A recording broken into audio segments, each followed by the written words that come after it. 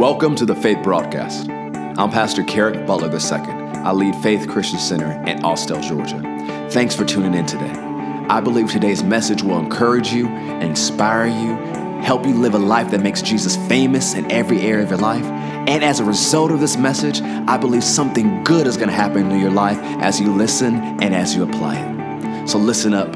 Here's today's message. So 1 Thessalonians chapter 5, verse 23, you're going to jump right into it. Do a quick review.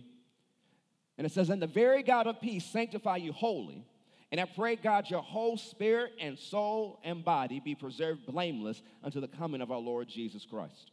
Also, we looked at 2 weeks ago, Proverbs 20, verse 27. "The spirit of man is the candle of the Lord, searching all the inward parts of the belly." Today, we'd say the spirit of man is the flashlight of the Lord. It's how he leads people today. Psalm 18:28 says, "For you will light my candle, the Lord my God will enlighten my darkness." So the way God will illuminate you, the way God will lead you, the way God will guide you is through your spirit. You are a tri-part being. You are not a body. You are a spirit. Say, I am a spirit. I have a soul. I live in a body.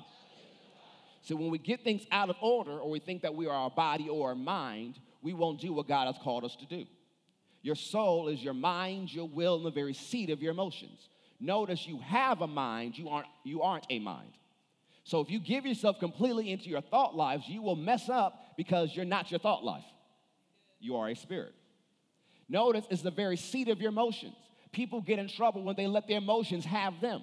You're not supposed to let your emotions have you. You're supposed to have your emotions. You live in a body. Don't let your body tell you everything to do. Sometimes your body may want what's right. Sometimes your body might want what's wrong. You are a spirit. You tell your body what to do. You tell your body what to want. You regulate what you do. So we must be more spirit conscious if we expect to be successful Christians in this life. And so the way God will lead us is not through our body. It's not through our mind. It's not through our emotions. He'll lead us through our spirit. A lot of people miss leadings and guidings from God because they're expecting something spectacular on the outside. They're expecting spectacular, something in the sky to turn green and purple and lightning. That'd be great, but that's not how he normally leads us. If you want to be led by God every single day of your life, you have to learn to listen to your heart. You have to learn to listen to your spirit. We talked about it 2 weeks ago, the inward witness, which is not necessarily a voice, but it's a leading on the inside. Majority of all people have had it before because when they do something they're not supposed to do, they're like, oh man, something told me not to do that. It wasn't a something, it was a someone. It's an inner knowing, it's an inner intuition. It's the Spirit of God dealing with your spirit. Then there's the still small voice, which is the voice of your conscience. Your spirit has a voice and your spirit will communicate. It's still and small, so some people miss it because they don't learn how to quiet out their mind or quiet out their emotions or quiet out what their body is yelling at them. And then there's the more authoritative voice of the Holy Ghost that when you hear it in your heart, it's not audible, but on the inside, it's like, oh, I know I just heard from God. So these are the three main ways God will lead your spirit on a day-to-day basis. And so we looked at how different examples on part one of how God stirred up or raised up the spirits of individuals for the purpose of building his house. In other words, God stirred up their spirits to give them a heart for the house. So let's go to John 14. God will deal with your spirit about a number of issues. But one area he will deal with your spirit is concerning building his house. He will deal with your spirit concerning serving in his house. He will deal with your spirit where it concerns giving in his house. John chapter 14,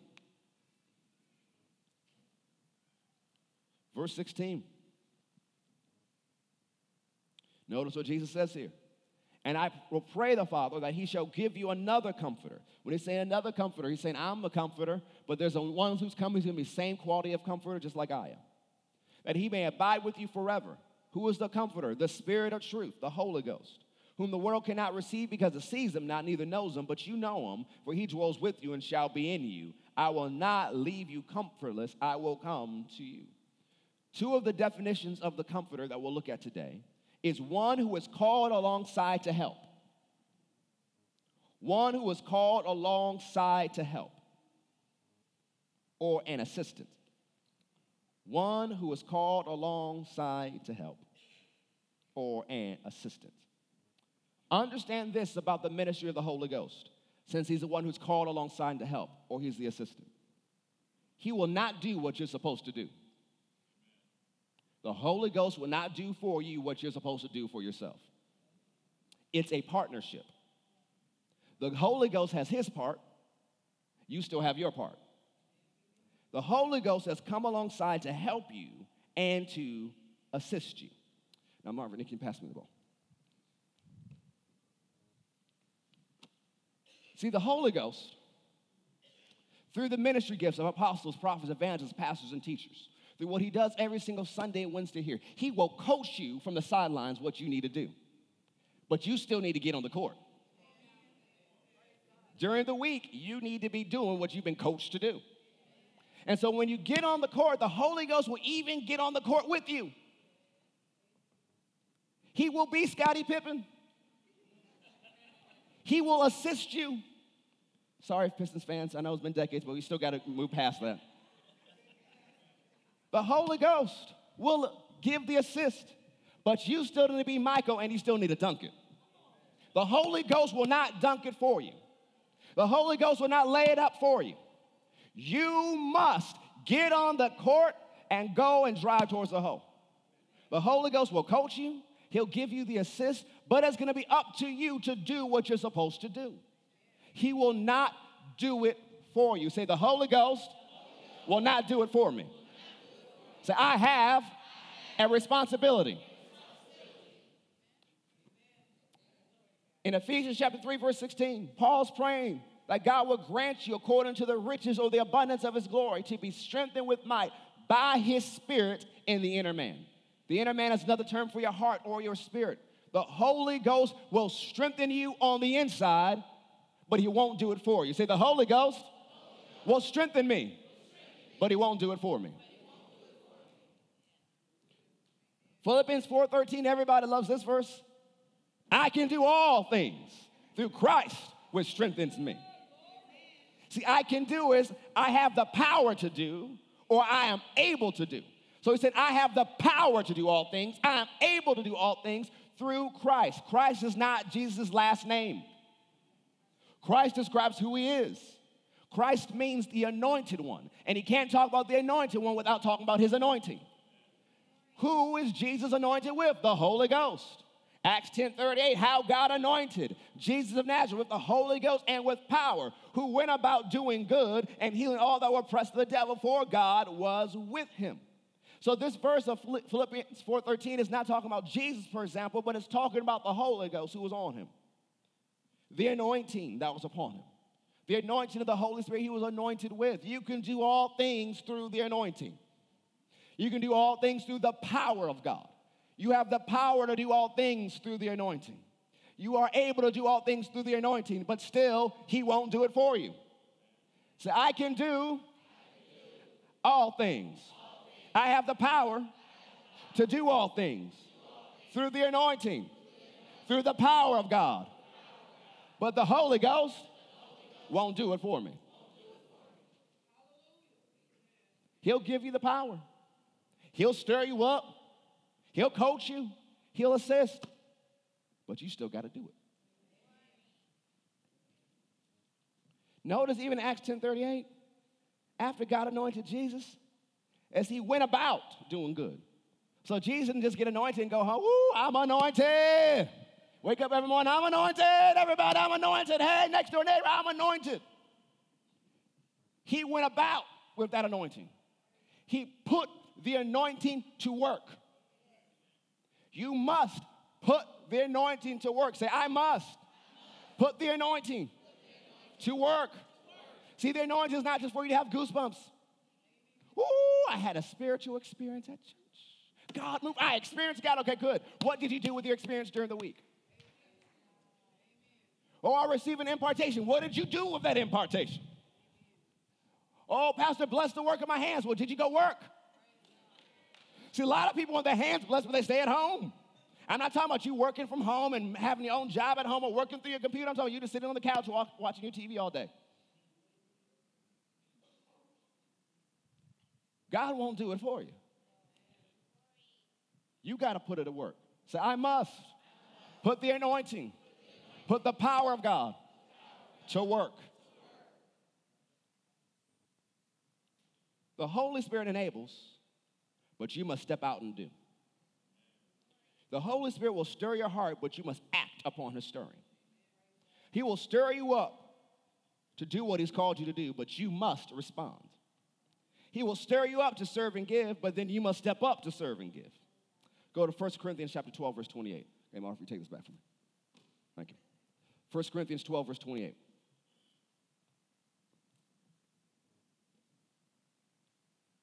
First Corinthians chapter 12, verse 28. The Holy Ghost will empower you, but you must do it. Don't waste your power. Don't waste your anointing. Put it to work. Notice what it says here. And God has set some in the church. First, apostles. How many think apostles are anointed? Prophets. How many think prophets are anointed? Thirdly, teachers. How many think teachers are anointed? After that, miracles, then gifts of healings, helps, governments, diversity of tongues. Wait a minute. If apostles are anointed, prophets are anointed, teachers are anointed, people who work miracles and work gifts of healing, as you see happen on Sunday and happen in different offices. He's like, oh, wait, that must be anointed. That must mean helps is anointed. If apostle, prophet, teachers, miracles, gifts of healing, diversity of tongues, governments is supernatural, that means helps is supernatural. The word helps here, it means laying a hold of. It means to aid. It means to assist. You say, well, what is helps? If it helps, it's helps. You know, the thing is, the praise and worship team, that helps. The ushers, that helps. The parking lot, that helps. Some of you have little kids, so this is your first break from them all week long. That helps. It's the ministry of helps. We call it here Team Faith because together everyone accomplishes more. We understand we're better together, but it's all of us together. It takes all of us, not just a few of us. Because if all of us are working together, then fewer people get tired out. People get burned out when not enough people step up. Look, I don't know why they look so tired to come to church because they're doing your work and someone else's too. And theirs. It takes all of us. Because you're anointed for what he's called you to do in the house of God and outside the house of God. You have an anointing to serve in this house. Where there's a number of people who've never put that anointing to work. You have gifts and talents and skills that God has given you. But have you put it to work? See, I get the best amens from the people who serve all the time. They're like, you better preach, go for it, Pastor. Let it go, let it rip. Say it again. There's the people who don't serve are like, So if you want people to think that you serve, that you're really involved, just shout amen with the rest of them. And so, well, Pastor, I really want to say that I serve by the end of the sermon. Then you want to text serve to 770-756-8539. That's serve to 770-756-8539. Yeah. You have an anointing to help and assist. Thank you, Sister Tanya, one of our coaches back there. She is helping by putting that up just so that you guys can help too.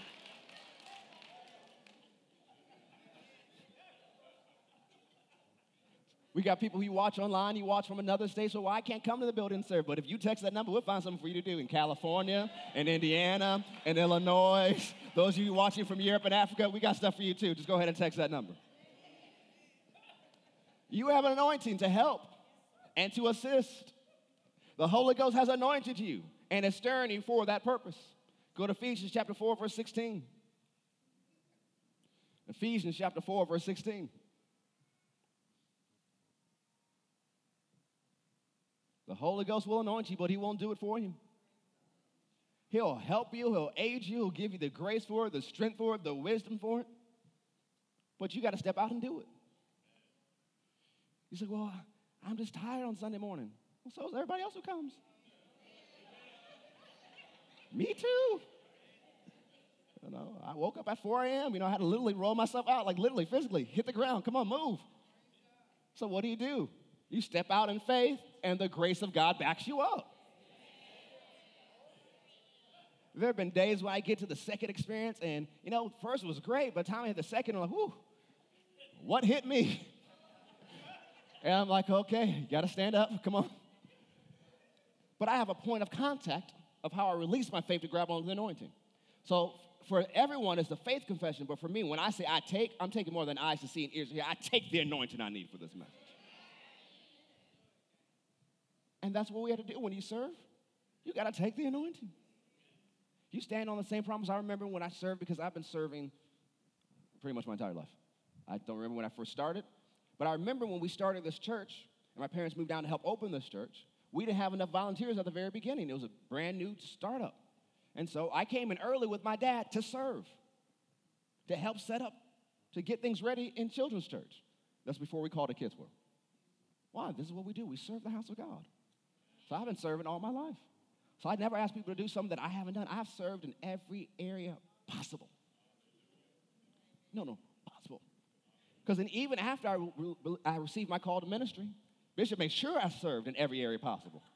Come on, I've cleaned toilets. I've been in the parking lot in 0 degrees and at 100 degrees. I've done the whole spectrum. I've been an usher. I've served in Kids World. I've served in youth. I've done everything possible. So I never ask people to do something I'm not willing to do myself. I know how valuable Team Faith is because I've been part of Team Faith. And I'm so grateful for the hundreds of people who serve every single week. I'm grateful for the people who come out outside of Wednesdays and Sundays, like the wonderful Team Faith that came yesterday to be a blessing during our homegoing. The people who come during the week to help out with different paperwork. It's like, oh, there's paperwork in the church. There's tons of paperwork. More paperwork than I like, but you need it. But you have these people who are dedicated to this house. And that's how things keep on going. People say, well, what does the church do during the week? You show up, we'll show you.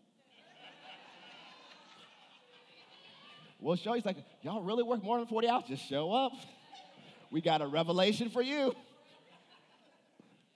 But it takes all of us together. And when we do it together, it makes things lighter, easier to do.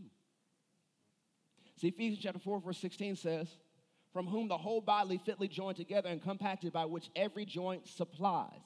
Every joint, every part of the body has a supply. According to the effectual working in the measure of every part, makes increase of the body unto the edifying of itself in love. New Living Translation says, he makes the whole body fit together perfectly, and each part does its own special work. It helps the other parts grow, so that the whole body is healthy and growing and full of love. You as a joint of this body has a supply. You have an anointing. You have a grace. You have a supply.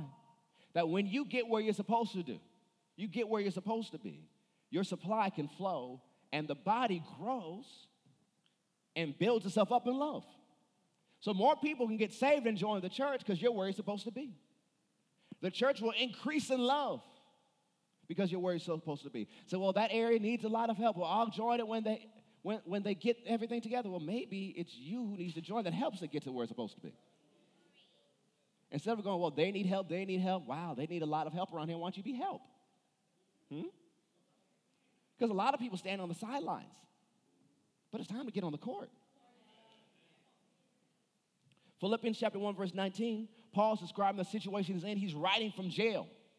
He's writing from a situation that doesn't look good. But he says, for I know that this shall turn to my salvation or my deliverance through your prayer and the supply of the Spirit of Jesus Christ. The word supply means contribution. So as they prayed, they were releasing their supply. So Paul said, I'm confident through your prayers and through your supply, I'll get out of this situation. See, a lot of you released your supply when you prayed for this trip in Brussels. And that's why things lined up, because you prayed and you released your supply. There is supply that is released when you serve. There's a unique anointing on your life that nobody else has. That when we come together, it forms what we call the corporate anointing. And that we can do more things together than we can do as individuals because we are better together. The anointing is stronger when we are together. The anointing is greater when we operate together in unity because that's a place where God commands the blessing. You can't be in unity if it's just you. The anointing is greater when there's multiple people in unity because multiple people are anointed and those anointings keep increasing and growing in each person. Go to Ephesians chapter 6, verse 18. Say, I have a supply. Say, I am anointed. You must put your supply to work. You must put your anointing to work. Ephesians chapter 6, verse 18. Praying always with all prayer. When it says all prayer, it means all types of prayer. Meaning there's more than one type of prayer. A lot of people think, oh, there's one type of prayer, I'm going to throw it up and see if it sticks. That's not praying effectively. There's many different types of prayer. Now, you study out not to know the rules of prayer so you can be legalistic in your praying. But you understand how you can cooperate with the Holy Ghost as you pray. Praying always with all types of prayer and supplication in the Spirit. And watch it thereunto with all perseverance and supplication for all saints. Now, how many of you know all saints? No. The Holy Ghost does, though. And when you give yourself to prayer, you can cover more saints when you let the Holy Ghost lead your prayer life. And for me, Paul says, pray for me. So if Paul can ask for prayer, that's why I ask for prayer. That utterance may be given unto me, that I may open my mouth boldly to make known the mystery of the gospel. So Paul's also saying how much word in the revelation level that comes out of his mouth is connected to the church praying. But I want to focus on the first part here, where it talks about prayer. Prayer here, because it's the end of the armor of the Roman soldier, is compared to the lance of the Roman soldier, which was meant to take out long-distance enemies. In other words, when you give yourself to prayer, you are providing air support. When you give yourself to prayer, you're providing air support for the troops on the ground. So especially, like, you guys couldn't go with me to Brussels, but you prayed, and so there was air support falling so that the will of God can be done. So yes, the Holy Ghost will stir up our spirit to serve.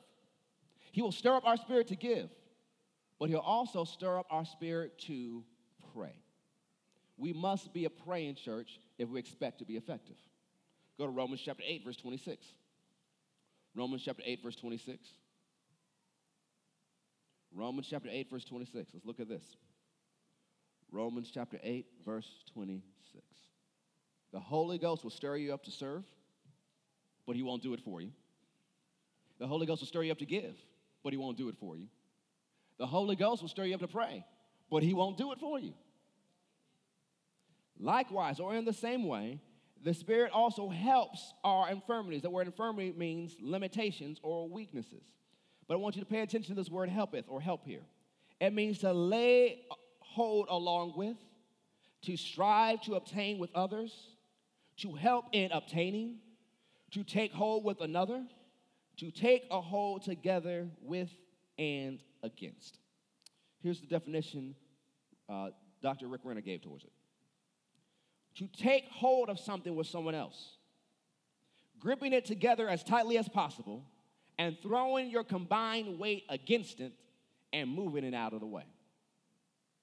To take hold of something with someone else, gripping it together as tightly as possible, and throwing your combined weight against it to move it out of the way. So the Holy Ghost takes hold together with us and takes a hold together with us to go against something in the area of our prayer life.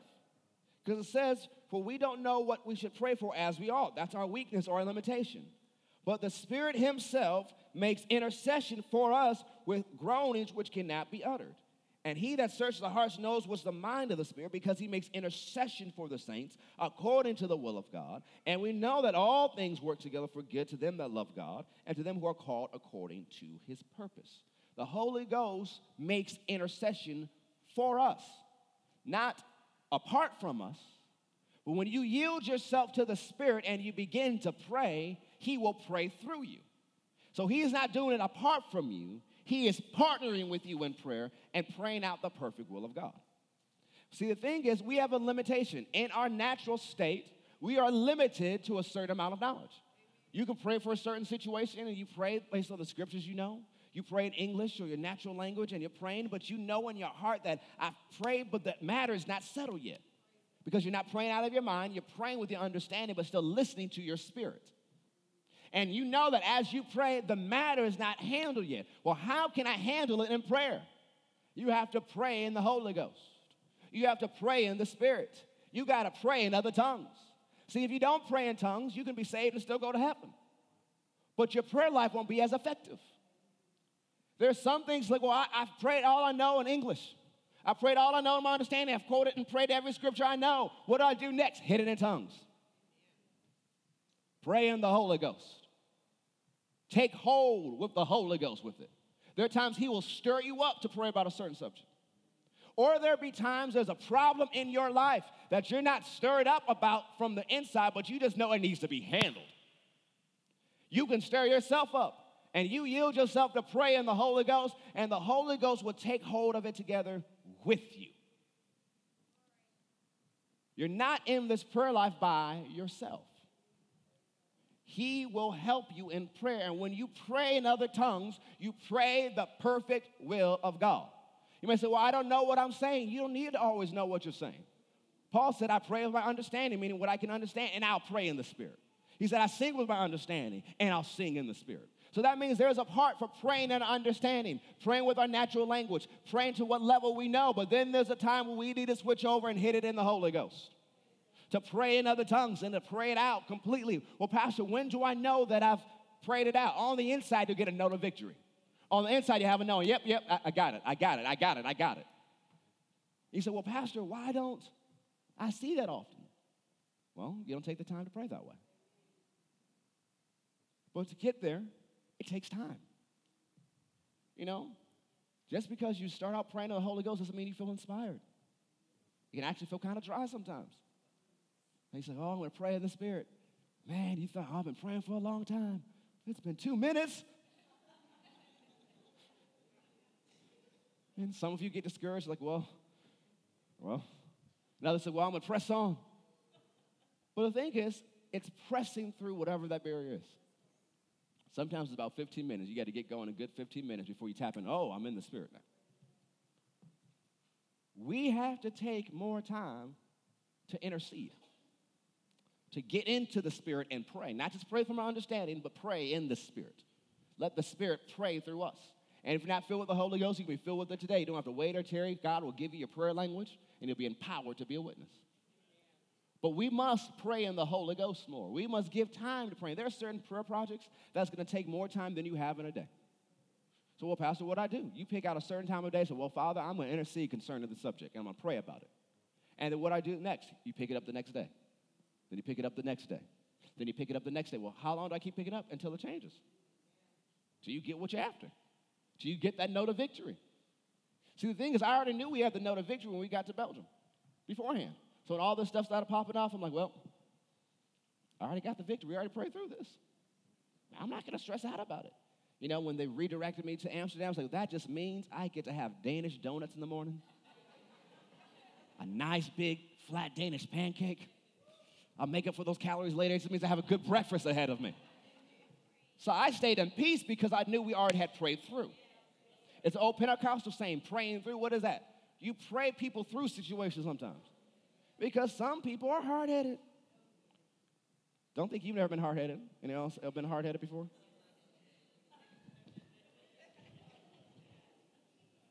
But thank God somebody prayed for you. And you have to be willing to pray others through. See, when we talk about intercession or to intercede, intercession is a type of prayer. An intercessor is a person who, through praying, intervenes on behalf of another.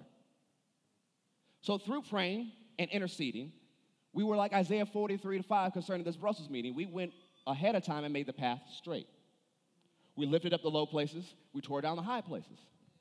But intercession can also hold back judgment. Now, what is judgment? It's just another word for harvest. The negative side of judgment is if you've been sowing sin and wrongdoing. Because the Bible says the wages of sin is death. There's a law on the earth. People think, well, because I sinned, this judgment came on me, so God didn't know. God just passed a law and said anyone who activates this law, they will receive this punishment. And so there's a time that sin doesn't always catch up with you like that. It takes time. It's like the case of Genesis 18 and Sodom and Gomorrah. That you'll see it in my notes. That it said, God said that sin was very grievous. It was very heavy. That cry reached up to him. And they sinned so much, it called forth a visitation. That God and the angels were going to go down to see if this is true, and judgment was going to fall. But God is having a conversation with Abraham about something else. And he says, should I keep from him what I'm planning to do? And then he begins to talk to him about Sodom and Gomorrah. Now, it's important to Abraham, not just because it's in his backyard, but because his relative Lot and his family lived there. He loves Lot. And he said, will not the judge of all the earth do right? Whew, how dare you talk to God like that, Abraham? He said, peradventure, maybe, if there are 50 righteous people and these 2 metro twin cities, because it wasn't just 2 small cities, these were huge areas with suburbs. If there are 50 righteous people, will you spare the names? Will you spare the cities? Of course I will. So people's like, oh, how do you know America will be spared? There's more than 50 righteous people in this room. America ain't going nowhere.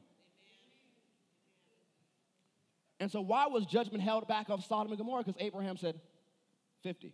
And so he started working out, 45. Can I get 40? Can I get 35? Can I get 30? Can I get 25? Can I get 20? Can I get 15? He took this place of intercession and prayer. And God kept saying, yeah, because you asked. Because you asked.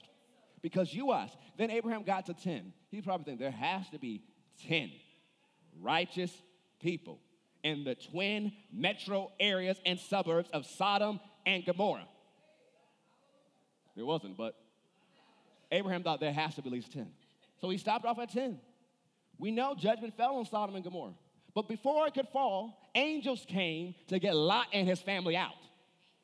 Why? There was an interceding man of God. Lot was righteous. He was the one righteous person. So judgment couldn't fall while Lot was there. And so the angels grabbed Lot, grabbed his family, says it can't happen till you get out, so you got to go now. And they took him out of the city. And judgment began to fall after he left. Why was it held back? It wasn't just the righteousness of Lot because he was a righteous man. It was because Abraham prayed. See, there's some things that will never fall on your family because you began to intercede. Some of you haven't received the whole harvest of you being hard-headed because your great-great-grandmother prayed and prayed that her bloodline would serve the Lord. And there's some things that should have hit your life but never hit because somebody in your family stood up and said, God, what if? They were intercession. They prayed. You know, all the credit for what my family does in ministry goes to our great-great-grandmother who prayed. She prayed that those who come after her would serve God. In ministry, she birthed what Word of Faith is. She birthed what this church is. She birthed the whole network. So not only will I get credit and all the people in my family serve God get credit, all the people of these churches get credit, but my great-great-grandmother, I've never met her. When I get to heaven, I'll get a chance to. But God's going to reward her because she prayed it out all those years ago. So even when Lot and his family were running out, you can read the story. Very interesting story in so many different ways. But he was going to take them to a certain area, but they said, well, instead of going to the mountain, can we go to that city instead? And the angel said, fine, judgment won't fall on that city. Just because they asked, hey, can we live there instead? Just because they asked. Some things happen in life because we just won't ask. We just won't be intercessors. And then the children of Israel, they went into the wilderness hundreds of years later, and they just kept messing up. They kept getting on God's nerves. You know, it was a bad sign because, Moses is their leader and their pastor, and there was times when Moses was through with them. He says, God, these are your people. Did I give birth to them? Did I nurse them? These are your people. And these are times God replied back and said, no, they're your people. You really don't want God and your pastor mad at you at the same time. It's not a good thing. But there was one time judgment was falling on Israel, and because they turned away from God, and of course, in a couple weeks, they started worshiping gold cows. And the cows didn't even say, eat more chicken. And so God said, Moses, move back. Judgment's going to fall. I'll start all over again through you. And I'll do a better job through you than this mess right here. And Moses said, no, because if you do it, all the other nations are going to start talking. I ask that you forgive them for my sake. Because if you don't forgive them, take me too. What he did, he became an intercessor. He stood in the gap between the judgment Israel deserved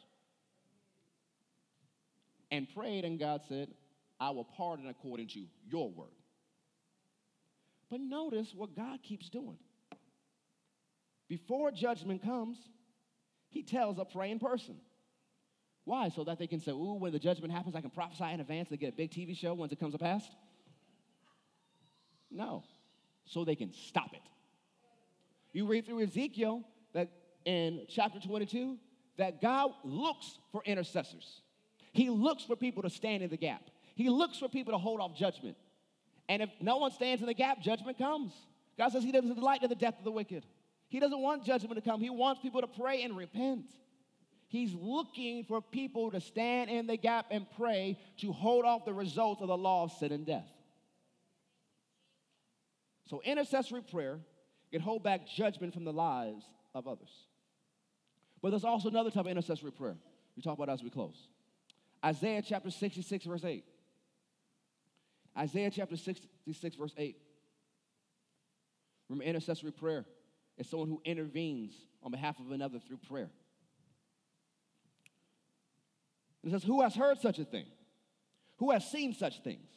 Shall the earth be made to bring forth in one day, or shall a nation be born at once? For as soon as Zion travailed, she brought forth her children.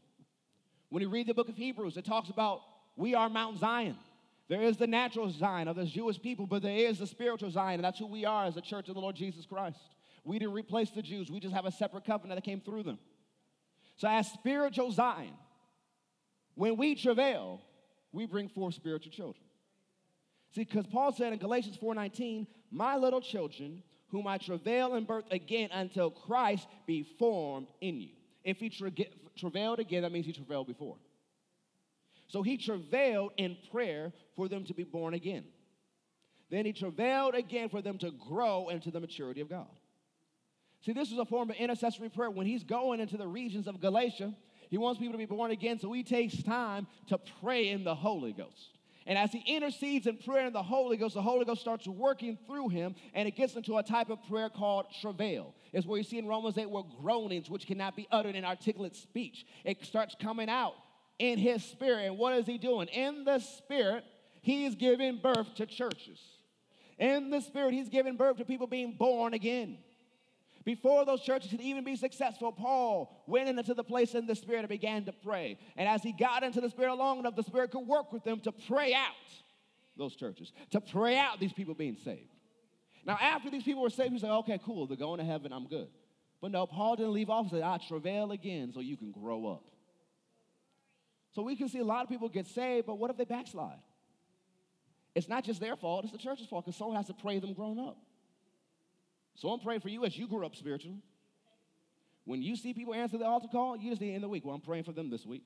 That they grow into the fullness of God, that they mature in the things of God, that they mature in the fruit of the Spirit, in the wisdom of God. God surround them with good and godly friends that help them live this Christian life. You have to take it upon yourself to have your spirit stirred up to pray for your brothers and sisters at this church.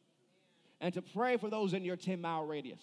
To get into the Spirit long enough so the Holy Ghost can birth things through you.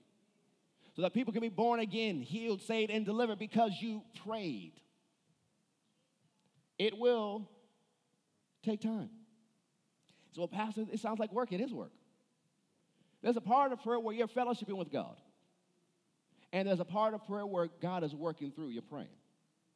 See, Paul said in Colossians 4:12 that Epaphroditus, who is one of you, a servant of Christ, salutes you, always laboring fervently for you in prayers, that you may stand perfect and complete in all the will of God.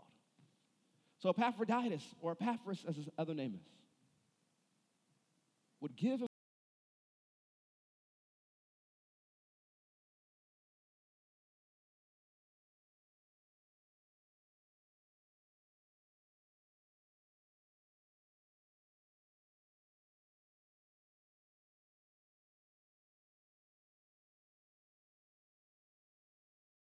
You may have little children.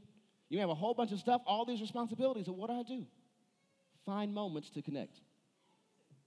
You know, I remember a woman of God who said, well, her time to intercede in prayer was while she made dinner. And so her kids know that she would take the apron and put it over her head and say, if mama has the apron over her head, she is praying, don't you mess with her. And she'd be stirring the pot and interceding. You have to find your place in your time to connect. That no matter what your job description is or your responsibilities, you do have time to pray. You just got to find it. Because Daniel, as prime minister of an empire, had time to pray and intercede and hold back principalities and powers and spiritual wickedness in high places. So if he could, You got time. You just have to find time. I remember Brother Copeland was talking to some preachers, and he says, oh, I don't have time to pray. So, well, what are you doing at 3 a.m.? Sleeping. Well, you got time. We all got time. We just got to value enough and go to work. The Holy Ghost won't do your praying for you, but he will pray through you. But you must take time to pray. If we expect to see people born again at an amazing rate, we have to be a praying church. One of the reasons I added extra prayer times when we pray during the month. Like we have our upcoming prayer this Friday night at 8 p.m. We're going to take time, we're going to pray, we're going to get into intercessory prayer and pray out more people being born again. See, we already know that Easter Sunday is going to be packed. More people are willing to come to church on Easter. It's American culture. So what we do before we even get there, we're praying because we don't want just people to come and make decisions and have converts. We want people to grow up. You know, there's a person who was part of the Second Great Awakening. You know, Charles Finney, amazing man of God. That he went to Rochester, New York and preached and 100,000 people got saved.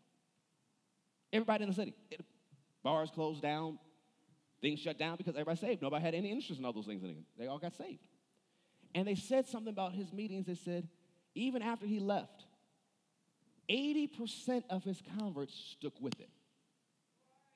80%. Which when they began to compare to other awakenings and revivals, the numbers were far less of people who backslid or didn't walk with God or didn't mature. But he had an 80% conversion rate that stayed with it. And they said, well, why did he have such a high rate of return? There was a man who traveled with them and sometimes went ahead of him named Father Nash. Father Nash was a man of prayer. He prevailed in prayer. So sometimes he would go ahead of Charles Finney and just pray. He might take another prayer person with him, maybe 2 people, maybe just be him. And he was like the Secret Service agents going before a president shows up. He would go into the town and rent a hotel room, and he'd just get into his prayer. And he'd begin to travail. The Spirit would begin to pray out things through him. And then one time Charles Finney was going to a city, and that time when they rented hotel rooms, you know, there was a room and board. But for 3 days, they didn't come down to eat. And, you know, the lady who's over the hotel was really concerned, so she opened the door and saw him and someone else on the floor. They're travailing. They said, Charles, I think you need to come check on them. Something's wrong. It's like, oh, no, this got the spirit of travail on. And what happened in those meetings? People got saved. Huge numbers delivered. And something I found very interesting is after Father Nash went home to be with the Lord, Charles Finney's traveling ministry stopped. He stopped traveling and preaching and awakening and became a professor teaching about what happened in the previous decades. Because it wasn't Charles preaching that did all the work. It was also Father Nash's praying. So one of the things I started last year, one of the things I had them go back to doing, I have people at every time we're preaching, praying in another room, praying over this meeting. Catherine Kuhlman was the same way. I hope you enjoyed today's broadcast. Connect with us on social media. Our handle is @WeAreFaithATL. Follow us online at fccga.com. If you want to support the ministry financially, you can text FCCGA to 73256 or give online. But most importantly, we never want to close a broadcast without giving you the opportunity to make Jesus the Lord of your life. So if you never prayed this prayer, repeat after me. Mean it from the bottom of your heart. Say, Dear Heavenly Father, I believe that Jesus is your Son. I believe that he died for me, but on the third day, you raised him from the dead. Dear Lord Jesus, come into my heart. Save me now. Forgive me of my sins. Fill me with your Spirit and help me to live this Christian life. If you pray that prayer, we believe you've been born again. So if you pray that prayer, let us know by connecting with us online or emailing us at info@fccga.com. Once again, thanks for tuning in today. We look forward to seeing you next time. Have an amazing day.